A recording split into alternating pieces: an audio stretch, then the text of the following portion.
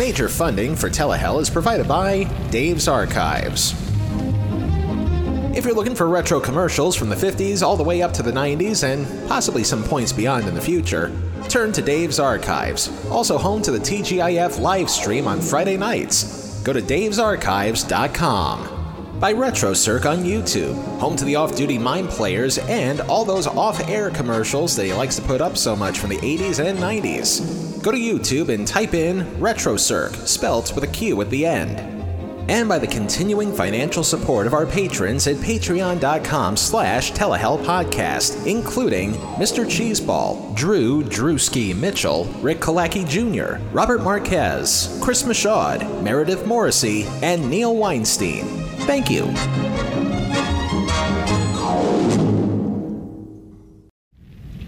Here in Telehell, we have a singular goal in mind: to seek out and call to the carpet some of the worst TV shows ever made. Of course, what some consider to be the worst TV shows of all time is strictly a matter of opinion, and Satan knows there are multiple opinions to be shared all over the universe. That being said, follow me as we travel all the way back to episode 18, when we covered a TV show called We Got It Made.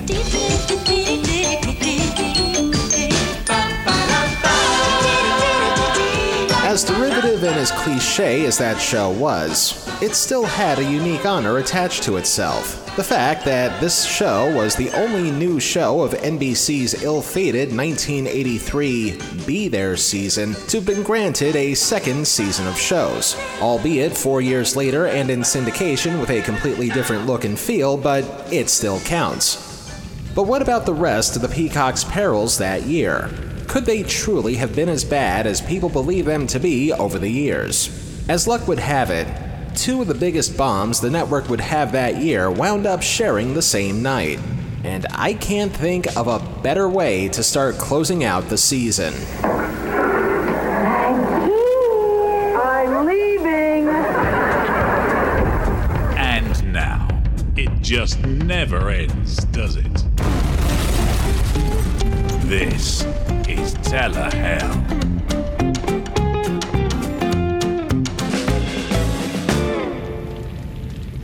Before we get to the subject, we can't really appreciate just how much of a boondoggle this season of television was without bringing you up to speed first. That in mind, it's time once again for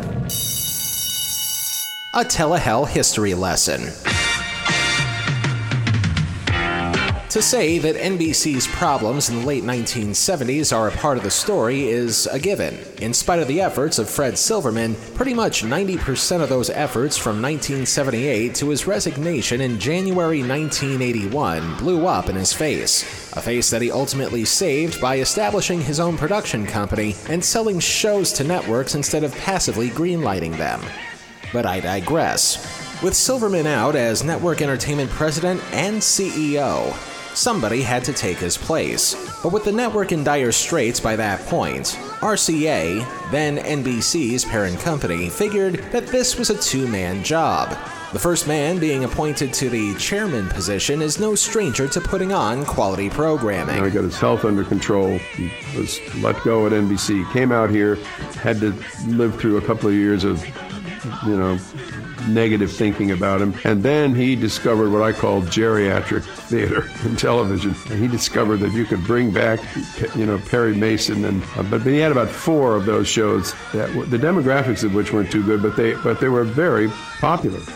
And he reinvented himself. Grant Tinker, who in the 1960s married Mary Tyler Moore and also formed a joint venture production company with her while working for 20th Century Fox Television. That company was MTM Productions. And as we mentioned a little while ago, this was a company that helped bring to life such TV staples as Mary's self-titled sitcom, The Bob Newhart Show, WKRP, Rhoda, and perhaps more significantly by 1981, a show called Hill Street Blues.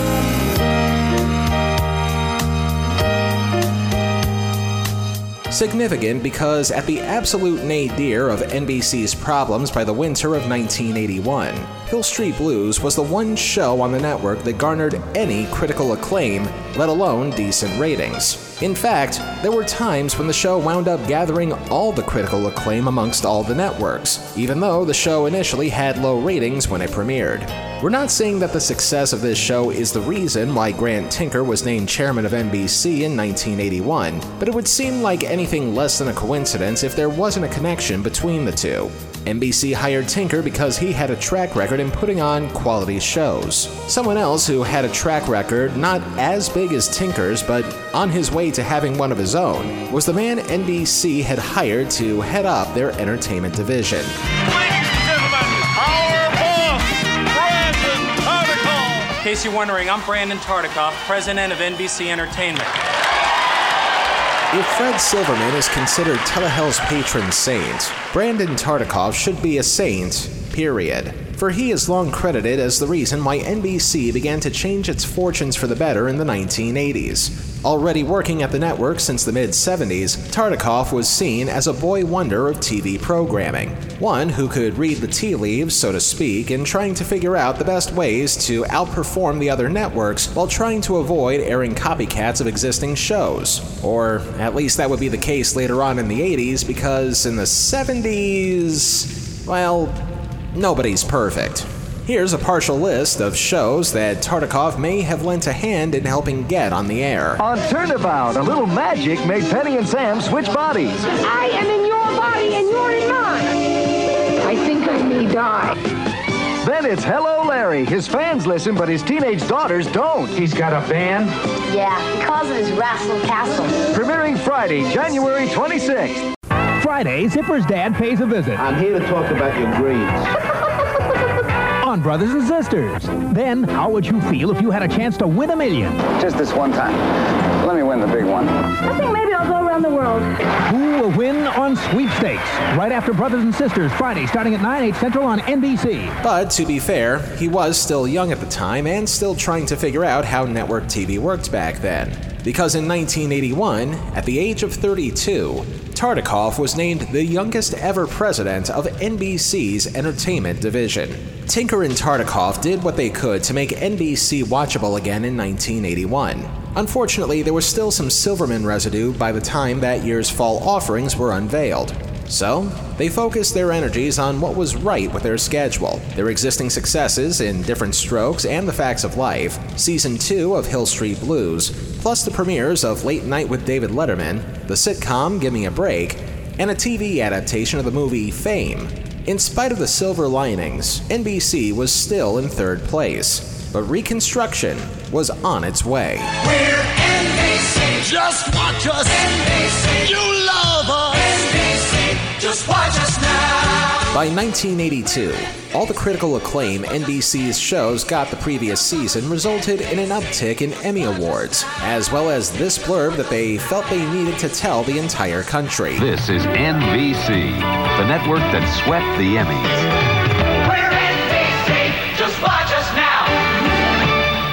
We feel the need to point out, however, that ABC actually won the most Emmys in 1982, with a total of 8. NBC actually tied with CBS that year, winning 7. But considering how much rebuilding the network needed to do, they'll take the wins wherever they could find one. The new programs they had scheduled for the 1982 season brought new meaning to the term diamonds in the rough. Shows like Family Ties, Remington Steele, Silver Spoons, Knight Rider, The A-Team, and a little upstart called Cheers would help repave NBC's rocky road. Add the World Series and also that big football game to the mix that season, and NBC wound up pretty much in the same position as 1981. But there were some nights when it would flip back and forth between second and third place. Still though, the Peacock was not to be deterred. Already armed with more critically acclaimed hits and Emmy wins, NBC at least had a durable backup squad on the air in case anything else they put on the following season wound up facing a misfortune. In fact, so confident NBC was in their 9 new offerings for the 1983-84 season that even the executives at parent company RCA felt like nothing could go wrong. Here now is a dramatization of how one of those RCA executives felt about the whole thing. 3 misfortunes, that's possible. 7 misfortunes, there's an outside chance. But 9 misfortunes? I'd like to see that. We've already covered One Misfortune 2 years ago with We Got It Made. And of the 8 other shows NBC thought would catapult them to the top of the ratings that year, the following, believe it or not, is the tale of one of the better offerings that the network had that season. One that was created by 2 men named Larry. Ladies and gentlemen, Mr. Burt Bacharach. What the world needs now is love, sweet love. First, Larry Tucker, who jumped back and forth between working in TV and in movies as a writer and producer. Among some of his more noteworthy efforts was Danny Kaye's variety show, a developer role in the original 1960s version of The Monkees, and, if this song in the background isn't already a hint, Tucker was also one of the Oscar-nominated co-writers of the movie Bob and Carol and Ted and Alice, which also wound up with a short-lived TV adaptation in 1973. It was during the production of that series where Tucker would team up with the second Larry in this story, Larry Rosen. After a few one-season wonders of his own, plus being the producer of The Partridge Family, the 2 Larrys would team up on a number of projects through the rest of the 70s and part of the 80s, including a handful of TV movies and also some one-season wonders like Mr. Merlin and Teachers Only. Although both Larry's efforts lasted a season or less, they, not unlike NBC, were also not to be deterred. And the idea they had for 1983 would, at the very least, be unique, even though the idea had technically been done before. There he goes again. Upsy-daisy, Toppy. Say, George, we can't go down the lobby like this. We'll cause a riot. Faye. Okay, don't teeter, Topper. If you remember episode 15, then you not only know about Eric Idle's sitcom Nearly Departed, but more importantly, you also know that the idea for that show was more or less a retread of the movie and TV adaptation of Topper. Long story short, ghosts haunt a guy, guy helps ghosts, ghosts help him, and the circle of afterlife is complete with hilarious results. Simply put, the 2 Larrys put their own spin on Topper, but a different enough one so that nobody needed to get sued. Instead of a high society couple haunting an average Joe, the 2 Larrys version would involve a formerly living Hollywood starlet, whose end came when, and I quote from Wikipedia, she made the unfortunate mistake of chasing an ice cream truck near her home. When the ice cream truck accidentally backed up, it ran her over, killing her. 6 years later, the Elliott family moved from New York City into the deceased's home. The father was a lawyer who handled the deceased's posthumous affairs, including the house. His wife was a concerned and understanding figure. Their daughter was a typical wisecracking 8-year-old. And the driving story behind the series was that this ghost, named Jennifer, haunted the Elliott house, ostensibly to mentor and befriend the family's teenage son, Joey, who, as these stories go, was the only person to whom she made herself visible. During the series, however, she does make herself visible in at least one episode. Naturally, Joey had a hard time convincing his family and friends of Jennifer's ghostly existence, end quote. You know, that old story? But to be fair to everybody involved, at least this ghost wouldn't wind up reincarnated as a 1928 Porter automobile. In an effort to give the show at least some credibility, the 2 Larrys hired a pretty durable cast, starting with a lady who played the Spectre-to-be who just happened to be coming off of a breakout role. Life's not the French Riviera, believe me. It's a Living was an underappreciated gem that depicted single women in the workplace fighting for their ambitions while waitressing in skimpy outfits at a hotel in Los Angeles. Part of the reason people tuned in during the show's first 2 seasons on ABC may have had something to do with the Deborah Harry-looking blonde that was stealing the scenes. I dated a pilot once. You dated everything once. Have you dated anyone twice? Yeah, once. Who was this guy, St. Francis? After spending years as a child actor, Ann Jillian found her breakout role in 1980 as Cassie Cranston, the waitress who was quick with a quip and had an even quicker libido. Why should I mind? Last night I got my teeth cleaned for free. In spite of her being eye candy, the show still wound up canceled in 1982, although the show wouldn't actually see success until it was revived for 4 more years of first-run syndication in 1985.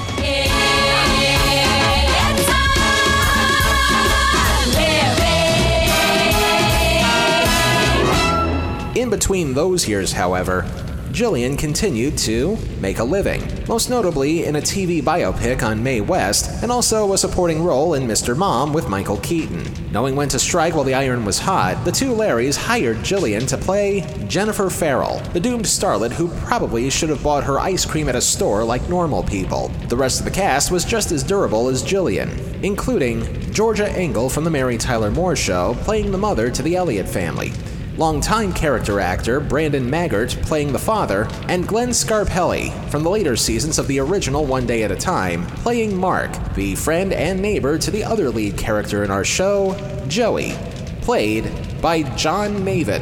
I was born a poor black child. Not Maven Johnson. More specifically, John P. Maven Jr., another up-and-coming child actor who already appeared in a number of small roles on NBC sitcoms, most notably in the opening scene for the pilot episode of a future NBC classic. How to be it, Chief? How about an ID? An ID? That's very flattering. Wait till I tell the missus. You would think that with a cast like that, writers who used to work for Gary Marshall sitcoms, and a theme song performed by a singer of iconic TV theme song status, at the very least, this show could have attained cult hit status. Except for 2 problems that the show had before it even started. Most notably, this, Making their way the only way they know how. And this. Ooh, it was you that came you. For whatever reason, NBC thought this show had what it took to take down an established hit in The Dukes of Hazzard on CBS and an up-and-coming hit with Webster on ABC. But NBC was not worried. After all, this show might have stood a chance if the show that led into it also had a pretty strong following. Unfortunately, NBC made that scheduling decision with a blindfold, a dartboard, and a linoleum knife. Friday's Mr. Smith going out of his tree. He will be an ordinary orangutan again by the end of the week. Unless Ellie can save him from going ape. Then Mom spooks Jennifer when she drops in from the grave. Time to get down and boogie. But is a seance Joey's idea of a good time on Jennifer's Left Ear, Friday? Be there. So, yeah, it looks like NBC pretty much went out of its way to exorcise a ghost that it put on the air in the first place. And now, so will we. After the break. Someone's come for a nutritious breakfast. What? Hello, my name is Boo. Let me finish. Booberry. My ghostly good blueberry-flavored cereal, Booberry, is part of this complete breakfast. Who do you, Blueberry? Frankenberry's got strawberry-flavored marshmallows. Count Chocula's got chocolate marshmallows. But I've got blueberry-flavored marshmallows. Frankenberry. Count Chocula. And Booberry.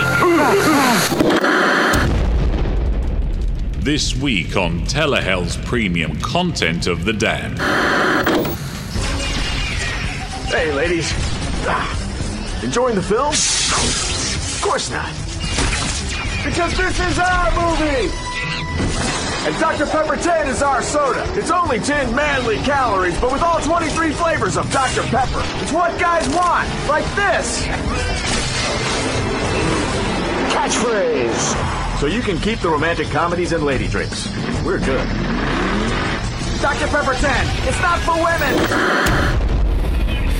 The only way to listen to Telehell's premium content of The Damned is by becoming a patron at patreon.com/telehellpodcast. For just a few bucks a month, you can listen to our premium content and get some swag along the way. Once again, That's patreon.com/telehellpodcast. And now, back to this week's torture.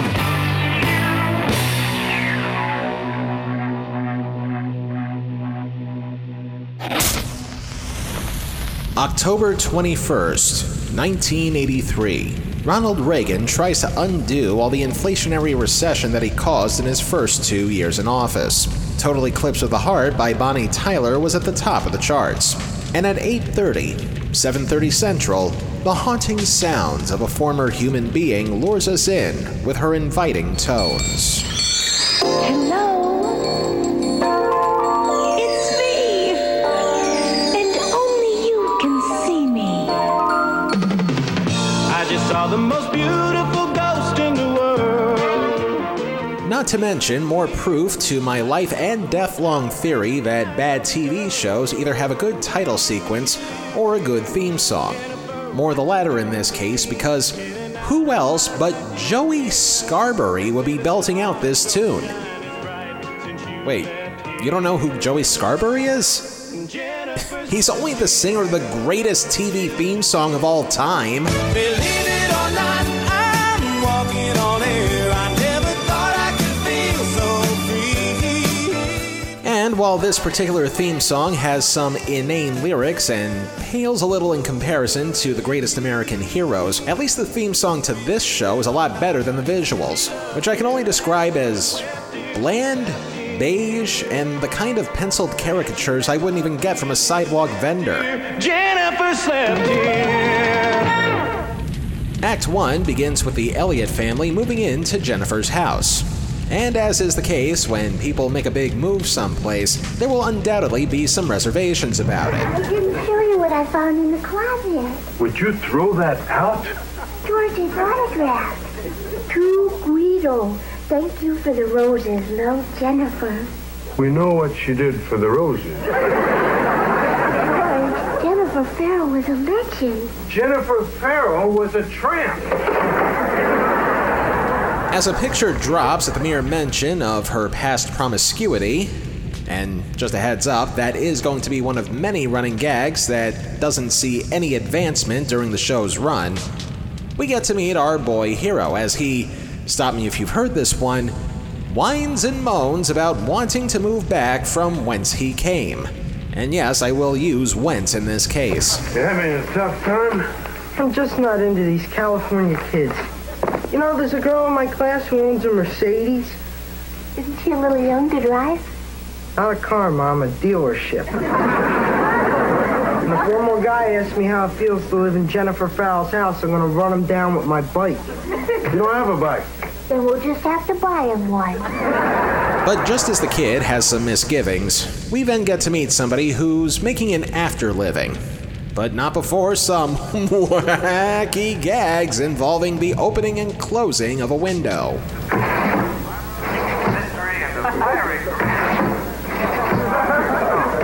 Hold it, George. I love this. When first star vanished, the heavens glowed a little less brightly. The heavens glowed a little less brightly. Don't you just love it? Hey, who are you and what are you doing in my house? My name is Jennifer Farrell, and this is my house. Jennifer Farrell died 5 years ago. I know. I'm a ghost. Hang on a second. I need a drink.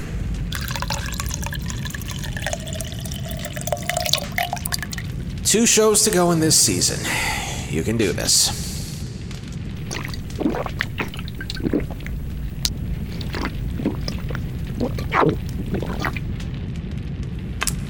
Okay. Now that I'm slightly buzzed, maybe I can take this show a little more seriously. Especially now that we've reached another inevitability in ghost-related media, the kid trying to convince people that the ghost that he's seeing is real. Hey, Dad, don't you look like Jennifer Farrell? Doesn't who look like Jennifer Farrell? Her, the blonde. The tramp, George, remember? Dad, I'm looking at a woman who's telling me she's the ghost. I wouldn't tell him that if I were you. He's going to do your room in rubber wallpaper. More, please?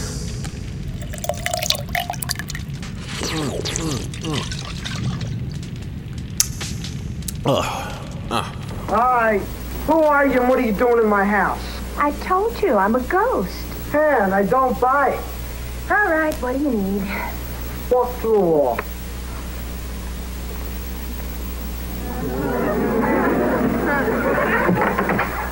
Your closet's a mess. More. Please, more. Oh.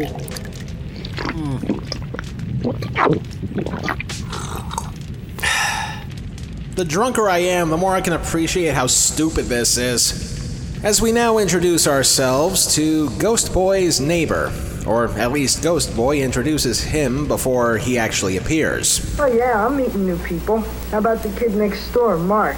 You know how they sell maps to the movie stars' homes? He sells keys. And while we get to meet Mark later, the parents are starting to wonder if their kid needs to be shacked up in the wacko basket as Jennifer materializes once again. Who's Joey talking to? Debbie Linderman. Come over here.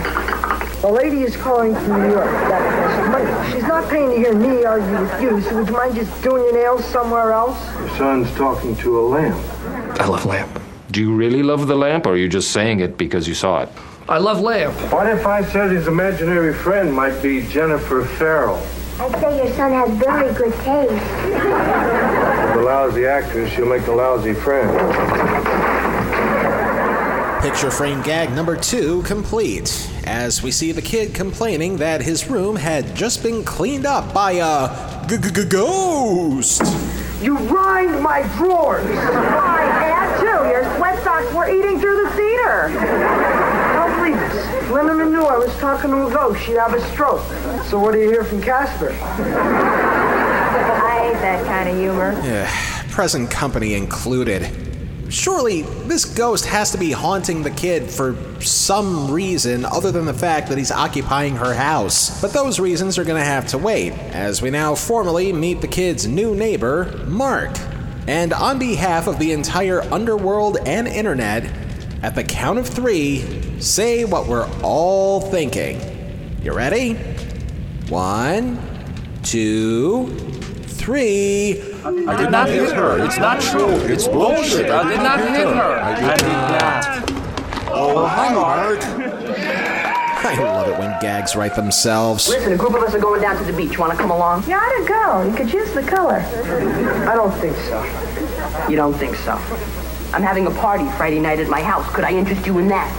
I don't know. Oh, go to the party. Will you butt out? I was just asking. And besides, I'm over here. Look, Mark, I'm kind of busy. You're also kind of weird. Thanks for the loan. And next time I'm over, I'd love to meet your chair. Jeez. Are you boring? I got more life than me, and I'm dead. Yeah, well, so am I. What's your point? You think reviewing crappy TV shows is a life? It's not even an afterlife. I'm being forced to do this because hell has this weird thing about ironic punishments that... Please stand by while our host regains his sanity. I'm sorry. Just, the afterlife is a bit of a sore spot for me. And sitting through this show, it just feels like a bunch of old wounds being reopened. Particularly the internal bleeding my organs felt when I got electrocuted and... Please stand by while our host regains his sanity.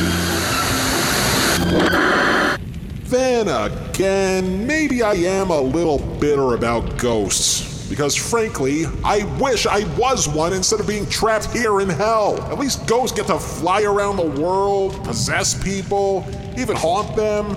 But me, I wanted to watch one boxing match that I couldn't afford to buy, so I crossed a couple wires in my cable box, and for some reason that's considered bad enough to be placed down here. Please stand by while our host regains his sanity. But I digress. As Jennifer continues justifying her otherworldly existence. You want to help me, right? Right. You got powers. Bring Linderman here. powers. I go away, I come back. I'm a ghost, not a travel agent.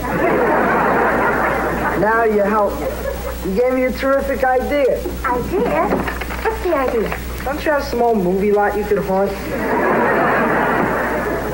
You don't want to answer my question, don't answer it. But cheap shots get me real mad. You can disappear. I can't. You don't play fair. We're beginning to understand each other. Okay. I don't think a drink of booze is going to be enough to help me get through this, so... Fire up the hose! I'm on fire! I'm on fire! Hurry out! Hurry out! Hurry out!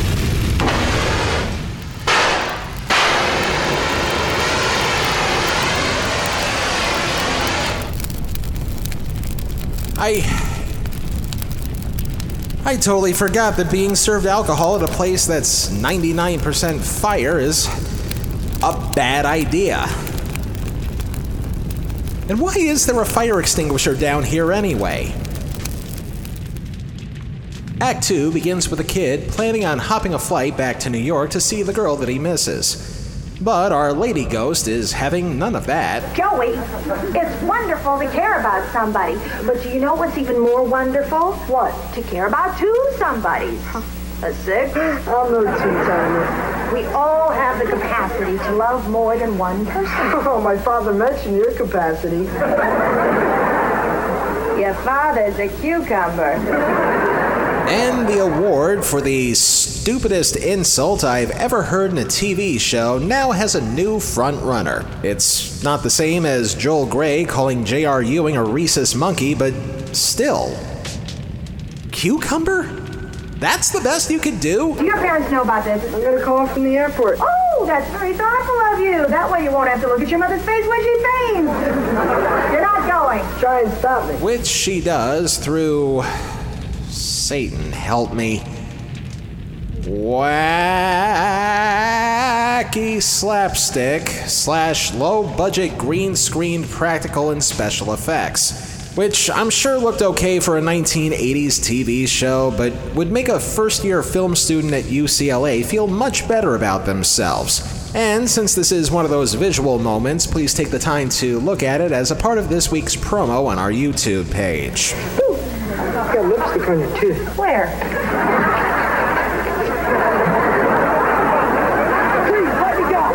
Let me go right now! Let me out! You're about to start to get on my nerves! Put me down! Just then, Mark comes back. Oh, hi, Mark. Check this out. This was leaning against the guacamole dip. Bring to Joey immediately. Sam, here it is. It's not mine. Your name's on the note. Somebody wants you to have it. Thanks. For the visually impaired, Mark brings the kid over a random shoe. Why a shoe? Because it makes about as much sense as anything happening in this show right now. Meanwhile, the kid has just about reached his last nerve with a ghost that he wants to bust. Unfortunately, that movie wouldn't come out until the next year, so now Jennifer tries to bring the kid down to earth a little. Did you tell Enderman you were coming? No. Why not? I'm going to surprise you. Or maybe you were afraid she'd tell you not to come. Did she say that? Joey, she's going on with her life. Now, I'm sure she thinks about you and cares about you a lot, but she also knows you're 3,000 miles away. Now, how do you make that work when you're 14 years old? Well, we could write, talk on the phone. And you have to get another somebody. Or 2 or 6. I got a confession to make. I know when you look at me, only one word comes to mind. Swinger. Don't let my hot image deceive you. Debbie Linderman's the only woman I've ever been with. A very touching and poignant moment, I'm sure. Say, do you know what's been missing from this show? Any kind of justification as to what the here is happening. I mean, aside from the ghost lady being there because she used to live in the same house as the kid, has any kind of establishment taken place that involves why she wants to help this kid, or what her ultimate end goal is, or how, aside from convenient real estate, she got involved with being the kid's hyper-sex Jiminy Cricket. But I've digressed more than I possibly could in this show, so please, let's wrap this up like a ghost wearing a bedsheet. After a somewhat lengthy sequence where Jennifer is using one of her old movies as a metaphor for why the kid should stay put in LA, the kid stays put in LA. And we also find out that the reason for the mysterious shoe earlier in the show is... You better answer that. Somebody named Joey live here? Yeah, it's me. Hi, I'm Cassidy. I don't know why, but Mark thought you might have my other shoe. Oh, somebody sent it to me by mistake. Hey, you don't just hand a woman a shoe. What? I'd like my shoe. Joey, look at her. What about her? What about my shoe? Would you open your eyes? She's a knockout. She's already smiled at you twice. My shoe, please. May I? Thank you.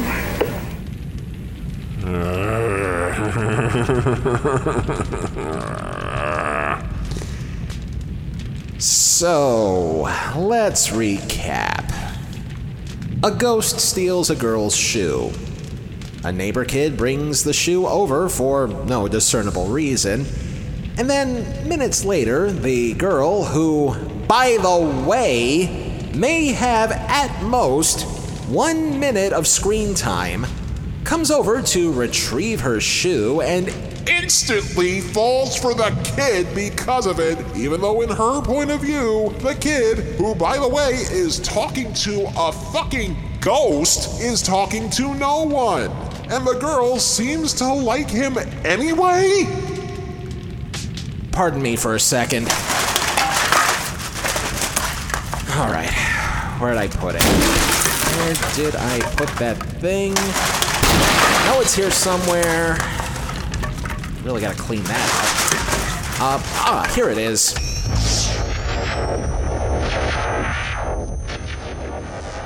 Okay, shitcom. You have exactly 2 minutes to save yourself. Otherwise, I don't care how many streams I have to cross to get you there. You're going in this ghost trap. You know, for a while there, I actually thought Joey was talking to the ghost of Jennifer Farrell.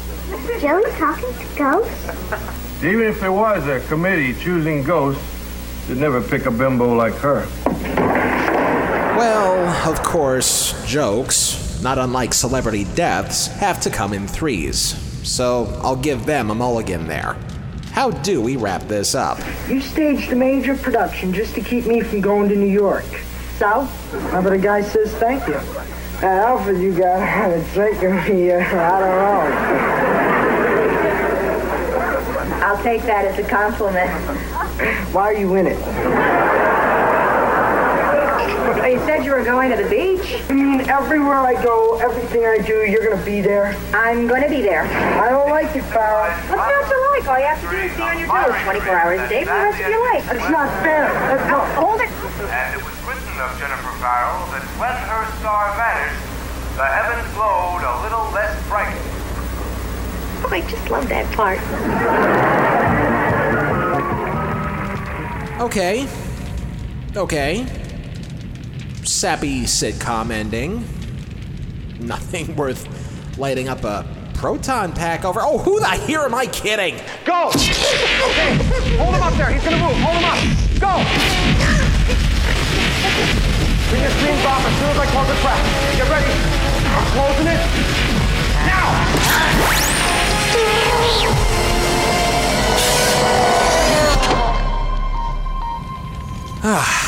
I have always wanted to do that. And since I'm already dead, I didn't have to worry about total protonic reversal. Anyway, this show sucked. And here's why. Limbo, lust, gluttony, greed, wrath, heresy, violence, fraud, treachery. Jennifer Slept Here felt like so many photocopies of previously existing shows that the paper it was printed on would have wound up translucent thanks to the recycling of tired, overworked sitcom tropes, many of which were derived from both the movie and TV versions of Topper in the 30s and 50s, making it an instant mark for both fraud and heresy. To say nothing of the fact that ghosts themselves are spirits who are seeking out the next plane of existence, so by the most figurative of terms, this show is eligible for limbo even though all of their regularly scheduled episodes did in fact air. But the saddest thing about this show is that if you squint real hard, there may have been a good show somewhere among the muck and the mire. I've looked at the episode guide for this show, and in spite of a few episodes with some seemingly decent cameos from the likes of Debbie Reynolds, Zelda Rubinstein from the Poltergeist movies, and even Ann Gillian's former It's a Living co-star Gail Edwards, none of the episodes mention anything close to character development, save for a handful where you kinda sorta get to see the extent of Gillian's powers, but other than that, there is no purpose for this ghost to be here other than to create shenanigans. At least with Topper and Nearly Departed, the endgame there was for the ghost to do a good deed for the person that they're haunting so they can move on to the next plane of existence. Here, poof, ghost, just there. It's almost as though they knew they weren't going to make it past 13 episodes, so why bother putting in the effort? I'm sorry for rambling about this particular point, but I cannot stand it when TV shows are this lazy. So much so that I wish Sloth was an official Circle of Hell. But no, it had to be a regular deadly sin. Thank you very much, Purgatory. Anyway, so much recycling and plot holes that you could fill mass graves with that those who did watch the show may have felt a sense of frustration over the how and why of the whole thing. I don't care how escapist it is. It would have been nice to see what Jennifer's overall purpose was aside from giving the kids some life advice. But that kind of laziness just pisses me off, almost wrathfully, if you will, especially when there are notably talented people involved. To say nothing of the fact that they clearly capitalized on Ann Gillian's snark and especially lustful sex appeal to try to lure in certain viewers.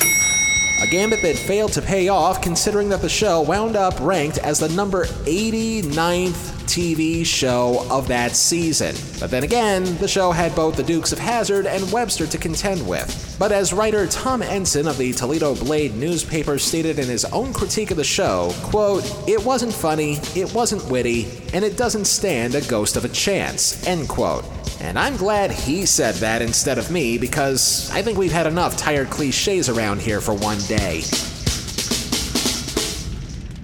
Jennifer Slept Here earns 5 out of 9 circles of Telehell.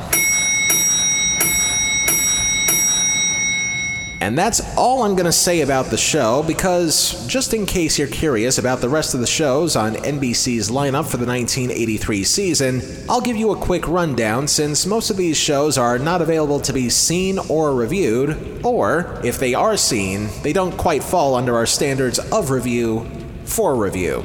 So let's review. First, The Yellow Rose, which, based on the promos I've seen, looks like clone number 346 of the show Dallas, but without the oil. And in spite of a pre-moonlighting Sybil Shepherd in it, it was one of the few shows that made it to a full season ending in May of 1984. Bay City Blues actually is on YouTube, and for the most part, it does look somewhat decent, especially since Stephen Bochco is behind it. Unfortunately, there's a fine line between decent and dull, so it's probably something that we'd never review on principle. As is the case with The Rousters, the tale of carnival folk / bounty hunters who are descendants of Wyatt Earp, one of whom is played by a pre-earnest Jim Varney, putting in more effort here than he ever would on Pink Lady and Jeff. Unfortunately, the show was scheduled opposite The Love Boat, so it never really had a chance. Boone I know next to nothing about, since they don't even have a Wikipedia entry. And based on the few promos I could find, it seems like your typical boilerplate story of a country boy trying to find ambitions as a country singer, even though his family doesn't approve. You know, that other old story? There was also For Love and Honor, the tale of Army paratroopers that might have been okay if viewers didn't tune in to the shows that ran opposite. Pretty much any show that tried to stand up against CBS on a Friday night that year got killed in the ratings. And this show was no exception, no matter how good the intentions were. And then, finally, an aforementioned show that I actually wish was able to review, if only because it carries on the tradition of flop TV shows whose star just happens to be a monkey. I hate promos, don't you? So if you'd like to hear more about my new show, Mr. Smith, Call me at 1-900-40-SMITH, and I'll tell you all about it. Right. Think people are really going to call? This, too, seems to only have promos of it existing. But believe it or not, in the 1980s, when you think people have started to cultivate their own brain cells, NBC thought people would be interested in watching a show about a super intelligent monkey trying to solve the world's problems.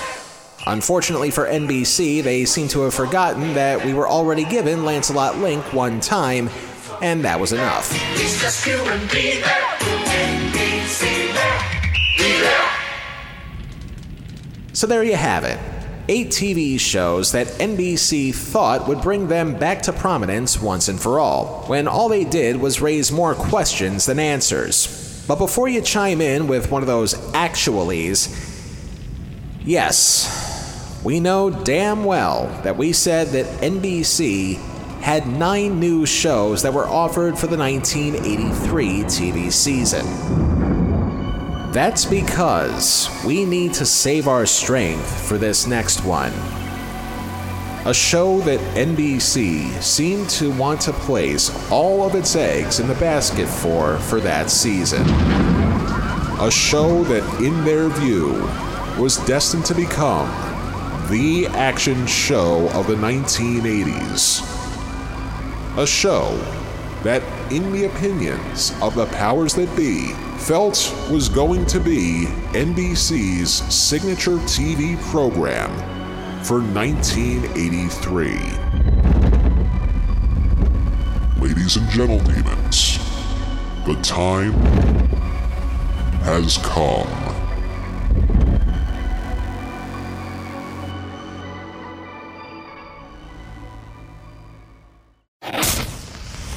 Next time on Telehell, our Season 4 finale can be summed up in just one word.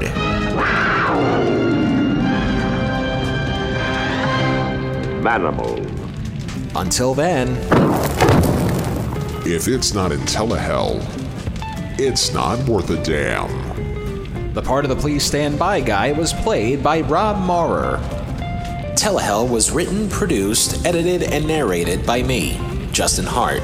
All clips used in this program are protected under the Fair Use Doctrine of the U.S. Copyright Act of 1976, and all clips used come courtesy of their respective companies and owners. Some of the music used in this program comes courtesy of YouTube and their audio library service. Telehell is a production of Horton Road and is distributed by Libsyn. Now that everybody is getting mysterious chemicals injected into their arms, that can only mean one thing. It's almost safe to socialize with people again. So why not get a head start on that and follow us on our social feeds? Twitter and Facebook, both at Telehell Podcast. By the way, shows like these aren't cheap. Do what you can and can what you do at patreon.com/Telehell Podcast.